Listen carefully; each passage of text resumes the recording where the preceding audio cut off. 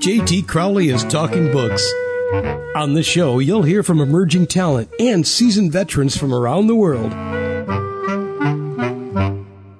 Hello, I'm JT Crowley, and on the show today, I'm pleased to invite Dr. James Whorley from Lauderdale, Miami, Florida in the US. He's come on to talk about his book, The Dynamic, Fundamental Study on Discipleship, Enter If You Are Teachable. A step-by-step guide to a Christian way of life. Dr. James is a doctor of theology. He's been a pastor for the Highway Church for a considerable time. Over the years, alongside his pastoral ministry, Dr. James has done a variety of jobs, from being employed to running his own construction company. At 21, he married Aura, his wife, and they are, as he puts it, very blessed to have 4 children and 5 grandchildren. Dr. James continues to play an active part in his local church and the wider community as well. So let's invite him onto the show to talk about a little bit about himself and his book. Dr. James, come and join me on the show. Yes, Mr. Crowley. How are you today? I'm really good. Good. Great. Dr. James, do you think you could tell the listeners, the audience, a little bit about yourself and why initially you wrote the book? Yes. You know, I've always had a heart for people, watching struggles and different difficulties that people go to. And many times I went to the prison and have seen people falling in different traps. And the book was written for the purpose of showing people a guide, a direction, similar to a step-by-step walk out of situation and how to stay on a path of hopefully a path that they would desire a better life. Well, let's open the book and let's see what's within the pages. I want to go to chapter 1, Dr. James, which you head up, knowing and understanding your calling. You have 3 sessions, and at the end of each session, you're asking specific questions so that the reader can reflect on what they've just read. At the end of session 1, you ask about the meaning of both calling and discipleship. You also refer to chapter 1, Corinthians, in the Bible there. So my question is, what do you, Dr. James, understand by the meaning of calling and discipleship? And why did you choose to make the comparison of a soldier to a disciple in session 2? And why are you choosing Corinthians here? Wow. What a great question. I know. As I read the book and I started, many times I talk with people and they come to the Lord, they get saved and they're excited about walking with the Lord. And sometimes it be that initial excitement, but then they seem to drift away because they don't have any direction. And so I thought it came to me a lot of times when people sign up for the Army, they are all excited. They don't know what they're going to face. They don't know really what it's all about. But when they come in from all phases and different aspects of life, maybe hippies or whatever they are. But the purpose when they come there is that sergeant, that who's ever in charge, has the desire to transform them, to make them in what they could not make themselves. And he began to work with them, guiding them, giving them instruction, developing them in a stage. And same as discipleship, you come in as a disciple, as a student, a pupil, someone that's come to learn and to get instructions and knowledge on things you may have not known. And I compared it with a soldier because that soldier may have all thoughts and different ideas about life. But when he come in the training, he began to be transformed. He began to see things differently. He began to understand there's a goal, there's a purpose behind the instruction. And so in my book, you will see that it's a guide. It's a step-by-step direction of showing a person how they can be transformed. Mr. Crowley, I like to say it's like a butterfly. You look at that caterpillar and you'll never think that one day he'll be a butterfly. But he's got to go through a process of training, a process of going through something. And after a while, he's transformed into something beautiful. And I believe my book will show this. In Corinthians, it shows that it's something greater than ourselves, outside of ourselves, a force greater than us begin to direct us and lead us and show us a path or direction we may not know. It's a bit like the hopefully that gives you. It's a bit like the caterpillar turns into the beautiful butterfly, isn't it? Oh, if you look at it, as I was telling the saints the other night, that caterpillar, when you look at that caterpillar, you'll never think. And so many times when people come in to church or come in as a disciple or even as soldiers, you never thought that person would move or transform or come to that metamorphosis of becoming what they become. When that caterpillar go into that cocoon, he starts a struggle. And remember, one thing is very essential and important is that he goes in there with himself. In other words, there's nothing else he goes in there with. How do a caterpillar become a butterfly? It's a metamorphosis that he goes through.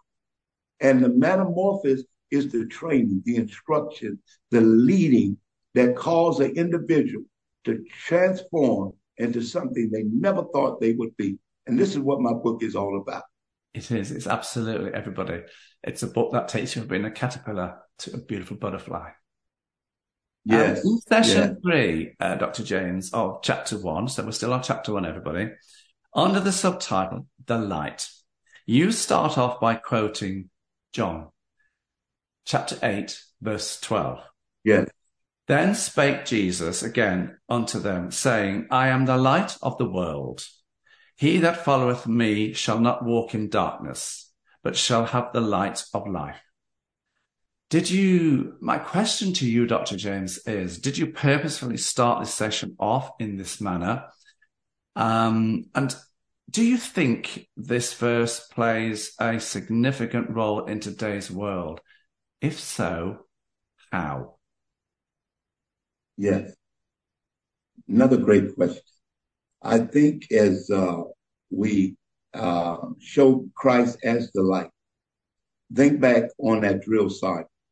When that drill sergeant began to talk to the potential gentlemen or young ladies that are striving to become soldiers, he is the guy. He is the one that has the information, the knowledge. He's the one that is going to instruct them and teach them step by step on what they need to do. Many people that come as being a Christian, they don't have no guide. They don't have no direction. And Christ is the light. He's what we're inspiring to be like.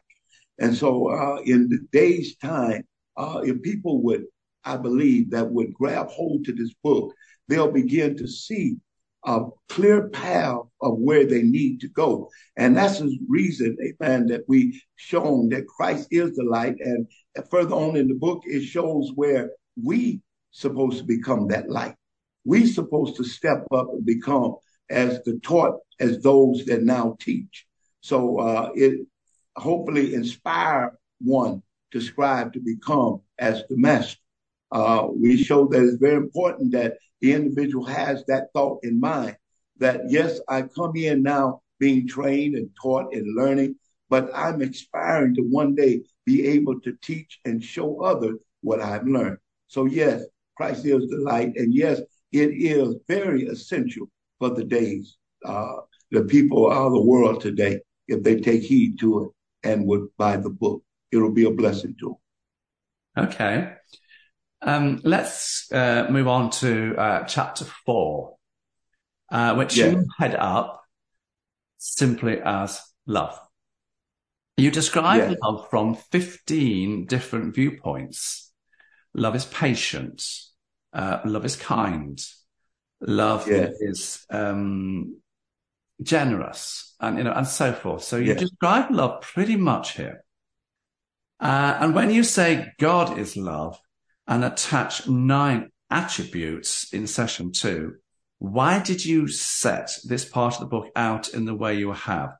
What are you saying here in this chapter and these sessions about love and God? Beautiful. Beautiful. Well, here we are trying to show that there's characters or attributes of Christ that one need to ascertain too. And he described to become. We desire to take on the character of Jesus Christ. We should strive to walk in the same character. As one say, if you hunger and thirst after righteousness, you shall be filled. And so it's showing us that Christ is righteous. Christ is a righteous God. And as one would walk after the word of God, that transformation, that process would begin to take place in our lives as we draw nearer to the Lord, because he is the goal. He's the one that we're striving to become as, because we realize that without him, we can do nothing. But with him, all is possible. So Christ is love. As in the scripture, the 4th chapter of the book, 1 John, the 4th chapter, it began to depict God, Jesus Christ, as love. And it shows us that if we have him within us, then we are love. And it shows us that with love, there is no fear. And fear brings torment. And it shows us the power of love, and that if we walk in the attribute of Jesus Christ, then we will have the authority and the power that he shows us that we can ascertain by walking according to his character. I hope that answers the question. I see. That's a fabulous answer. I think that's going to be, for people who are listening to this, that's going to be some serious conversation around the dinner table, which is, I sure hope so. That's what we want. That's what the whole book is about, everybody, is to open up conversation about a step-by-step guide to Christianity. Yes, sir. I want to do just one more question, if you don't mind, Dr. James, on chapter 4. I want to go to session. Not at all. With the subtitle, I am not flesh, I am spirit, I am love. For a non-believer or someone starting out on a journey to discover Christianity, how would you best talk to that person about what you're discussing here? So if you were sitting on the street talking to somebody about this section of your book, session 3, chapter 4, how would you discuss this with somebody? Beautiful, beautiful. Well, as pulling the first and the second all the way to the 4th together and showing the importance of realizing that we have to, let's put it this way. When a person is on drugs and they go to a program, most programs, 7-step program or what have you, it makes different ones get up and say, well, I'm a drug addict, or I'm an alcoholic, or what have you. And they begin to make them hold on to those titles so that they can be careful not walk in those same things or same different attributes that got them to that course. And so I here begin to let people know that it does not matter what you came from or what lifestyle you came from or what situation that you came out of. You got to begin to declare that what you are not and what you're striving to be. I am spirit, and the spirit is the spirit of God. And I would tell them, say, listen, look at the word of God. Understand how powerful that word is. Don't look at it as something impossible, but begin to declare that this is what you are. This is what you believe that you can become as walking in it and striving to take heed to what the word of God is saying, because the word is the spirit. And so I began to tell someone that I just met, or let them know that what you was, you're no longer. What you ascertain to come or become, this is what you are. Begin to declare it. Begin to say it. Begin to confess it. And therefore you will become For me, Dr. James, chapter 7, I'm going to take you all to chapter 7, everybody, which you head up Oh, I'm as excited faith. about 7. Faith. Yes, This sir. is a powerful chapter, everybody. Yes, sir. Absolutely. You talk about without faith, it is impossible to please God. I thought. You ask, what is faith? Why is it that without faith, it is impossible to please God? So, God is faithful to everybody, but are we faithful to God?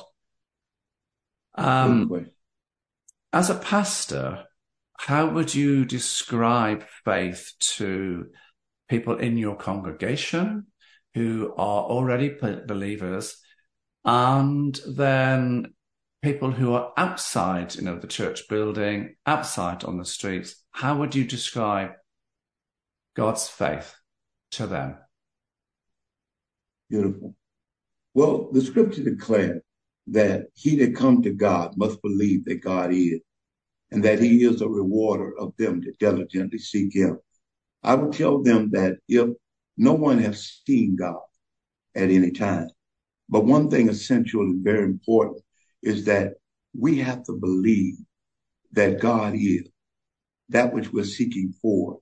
If one is looking for deliverance or looking for peace or looking for joy, they must believe that God is able to give them that which they're seeking for. I have a lovely wife, but I desire for her to believe in me, believe that I can do for her what I declare that I can. And it's essential for me that she do believe in me. That gives me the confidence that I could do what I'm telling her I can do. So when one come to God, they must believe that God is able to secure and to do what they come to him to do. And it's very important that one understand that if you believe that God's a healer, and when you come to him, you must believe that he can do that healing that you need to take place. Very, very essential, very important that faith is executed when one comes to the Lord. Can I give you an example, if that's possible? Yeah. The example is in the 14th chapter of the book of Numbers, where the Bible talks about the Lord had shown the children of Israel 10 different miracles, 10 powerful, wonderful miracles he showed them. And it came to a time that he had promised them, I'm going to bring you to a land flowing with milk and honey. And I'm going to bless you with this land. And when it got time for them to go in, they didn't have the faith, the confidence to believe that God was able to give them that which, amen, he promised them. And a lot of times, amen, praise God, people talk about they believe God, but if you believe him, you got to know that faith is believing God without any physical proof. I believe him because he said it. And the 10 times God showed them the wonder, that should have been enough evidence and proof to them that God was able to bring them into the promise that he promised that he would give them. So I would definitely, as a pastor or talking to someone, a lay member or someone that needs to know God, I would tell them that the Lord woke you up this morning. Believe that. The Lord watching over you. Believe that. The Lord is a good God. Believe that. And understand that which you need, look at what he done, and it will give you the ability to believe that he can do what you need done. Let's move on to Dr. James to chapter 9, because there are 13 chapters in this book, everybody. As I said, we're only doing sample chapters.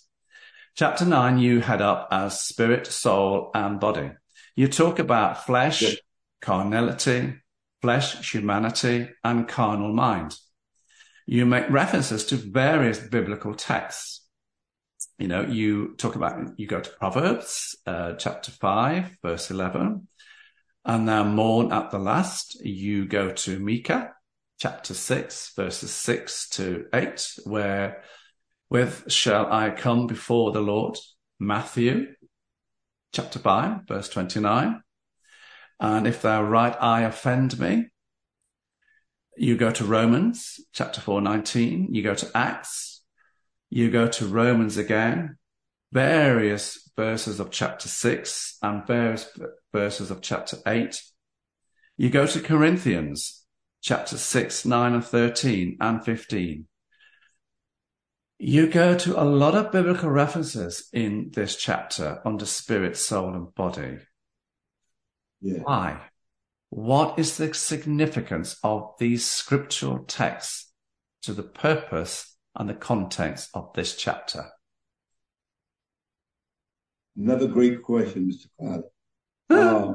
The the main purpose of these scriptures is to give the reader a complete picture, to understand that we are three parts. We are spirit, we have a soul, and we have a body. And to show you the strength of each unit, to understand the power of the spirit, the weakness of the body. So in Micah, it shows you how that even in Proverbs, it shows you that the flesh is nothing. The flesh, so many people are controlled by their flesh, their desires, their emotions, their feelings, and they allow their flesh to control them, to guide them. But in these scriptures, I'm showing the importance of being led by the Spirit. As we're three parts, we have to strive not to let our soul agree with our flesh, but that our soul agree with the spiritual part of an individual. Because the Spirit is the Word. And it's in the scriptures, I begin to show you, especially as you brought up that 6th chapter, the scriptures say that, shall we continue in sin that grace may abide? God forbid. Him that is dead to sin should live no longer therein. So I show, hopefully, that the reader will see the intent to show you that the flesh is nothing. The flesh is such a small, I would pattern it as the scripture talks about the tongue. The tongue is such a small member, and it shows you that a big old ship is controlled by a little wheel. And we can allow such a small member of our body to control us and lead us in direction that we should not go. But this main chapter is to show you that being led by the Spirit will guide you, instruct you, and cause you to become greater than your flesh or your emotions. And I hope as you get the book and begin to read it and see my heart of showing you how essential it is to walk in the Spirit.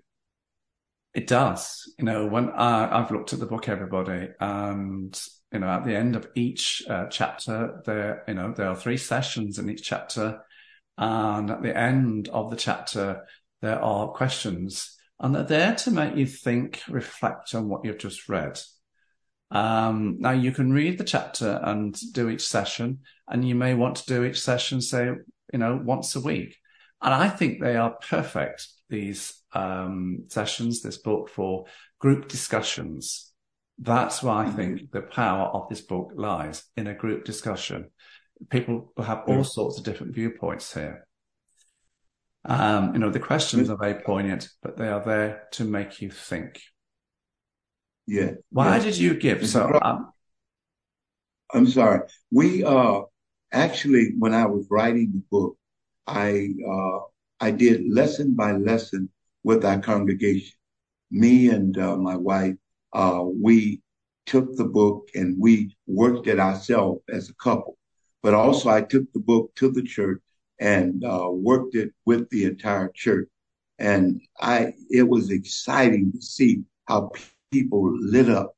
It was exciting to see people excited by learning new things, new ideas, new things that they may never have considered. And so, I believe the book will be great for groups and even for couples to work in together. And as for that point, for individuals that desire to grow and to move to a stronger level of spirituality. So I'm excited about the book, and I'm so elated to be able to talk with you about it today. It's an amazing book, everybody. It's a topical discussion. It's not a bedtime read. It's there to make you think. Let's go to chapter 12, Dr. Jones. Thank you. Why did you give chapter 12 the title Great Sorrow as has never been seen upon earth before, stroke rapture? Why did you give this chapter that title? What are you getting at here? Well, one thing is we're coming in this chapter. We're coming close to the ending of the book, and I wanted to show the importance of all and trying to encourage one to their experience with the Lord and helping others to develop and grow. But it is also important to understand that God is love, which we illustrated in that fourth chapter and what have you. But there is a side of God that one needs to consider. In the 24th chapter of the book of Matthew, the Lord plainly states that it's going to come a time of weeping and gnashing of teeth, a time of great sorrow that never been seen upon this earth before. Now we know that it's been plagues, it's been times where millions of people have died. We've seen wars and certain tragedies that occurred upon the earth, but the scriptures declare that it's going to come a time worse than any time that occurred upon the earth. So I really feel that it's essential for the eyes of folks to come open and realize that that there's an escape, there's a way out, but they must understand what we're escaping from. There's something that is going to come upon this earth that we truly don't want no parts of. And in my book, in that 9th chapter, it begins to show you clearly what we're escaping from, and that we need to be motivated to get on the move, to try to prepare and make sure we're ready when it's time to go. Okay.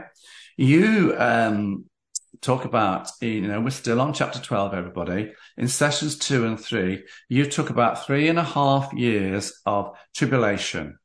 What are you referring to here? That's my question, but wait for it. And finally, you go on to talk about the Antichrist, angels, and the word Armageddon. This is heavy stuff. So do you think that this part of your book would frighten fragile learners, or was it purposefully set out, fully intentional to do this, as a wake-up call for people to, think about things? What's your answer to that?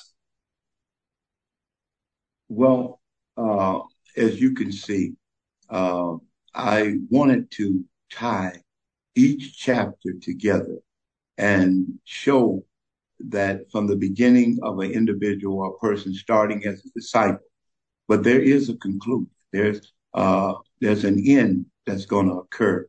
And I wanted to show the complete picture from the beginning of an individual walk until the conclusion of that walk.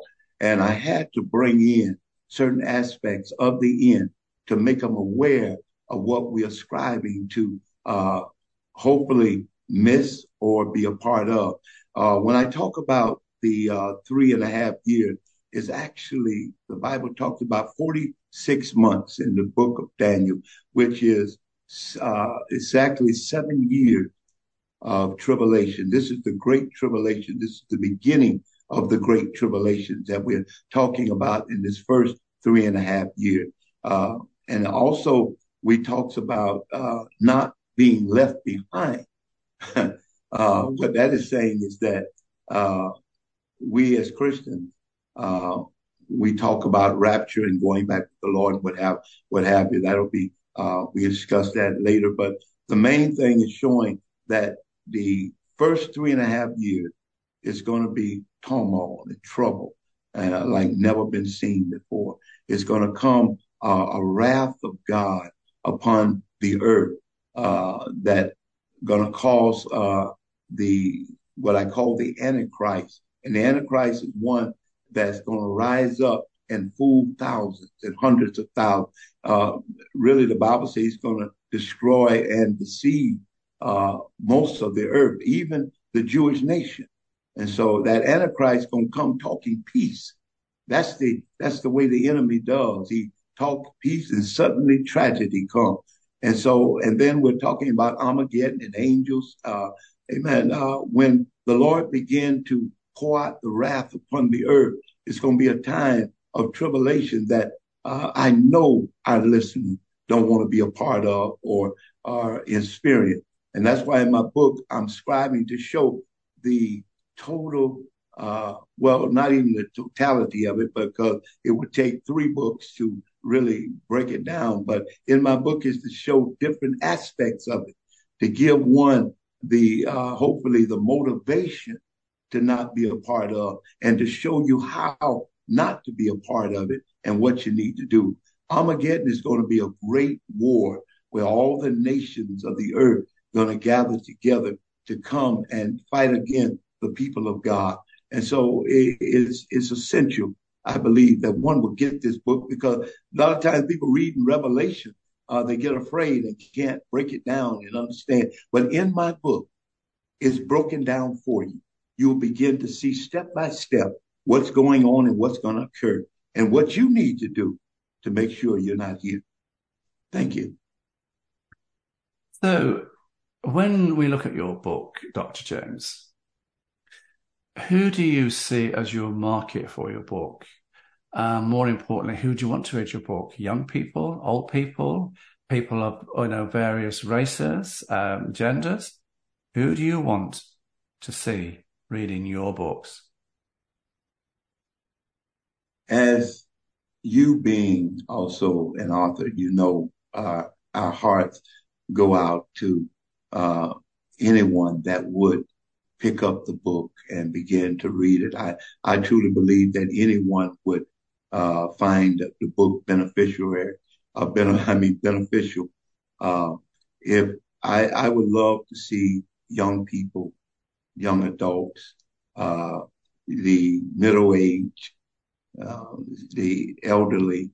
I feel like the book will be a great teacher, a book of warning, a book of instruction, a book that would enable any race or any group of people to learn, because the book is non-denominational. The book is past all racial lines. It was written for the individual. It was written for groups.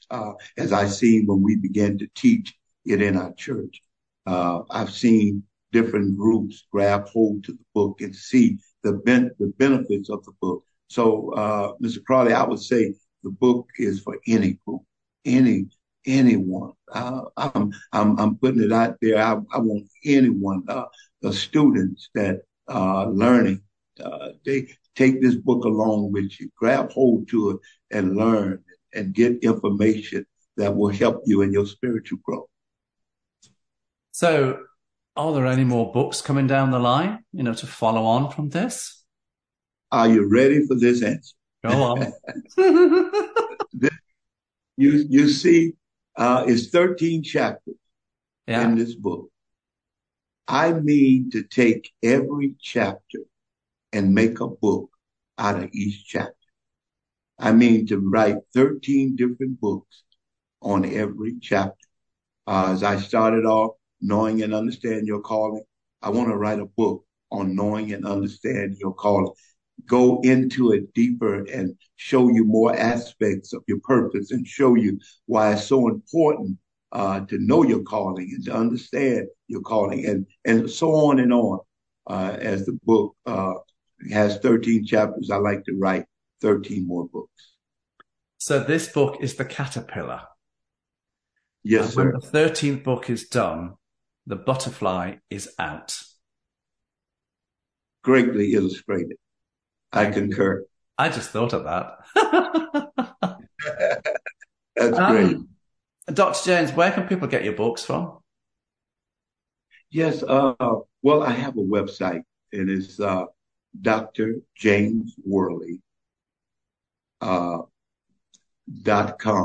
drjamesworley.com. That's DRJAMESWHORLEY.com. You can also go on Amazon. You can go to what is that, Author House. Those are the different aspects of where you can get the book at. The book is available now. It's out there, and I'll be so elated if you would get the book and tell others about it.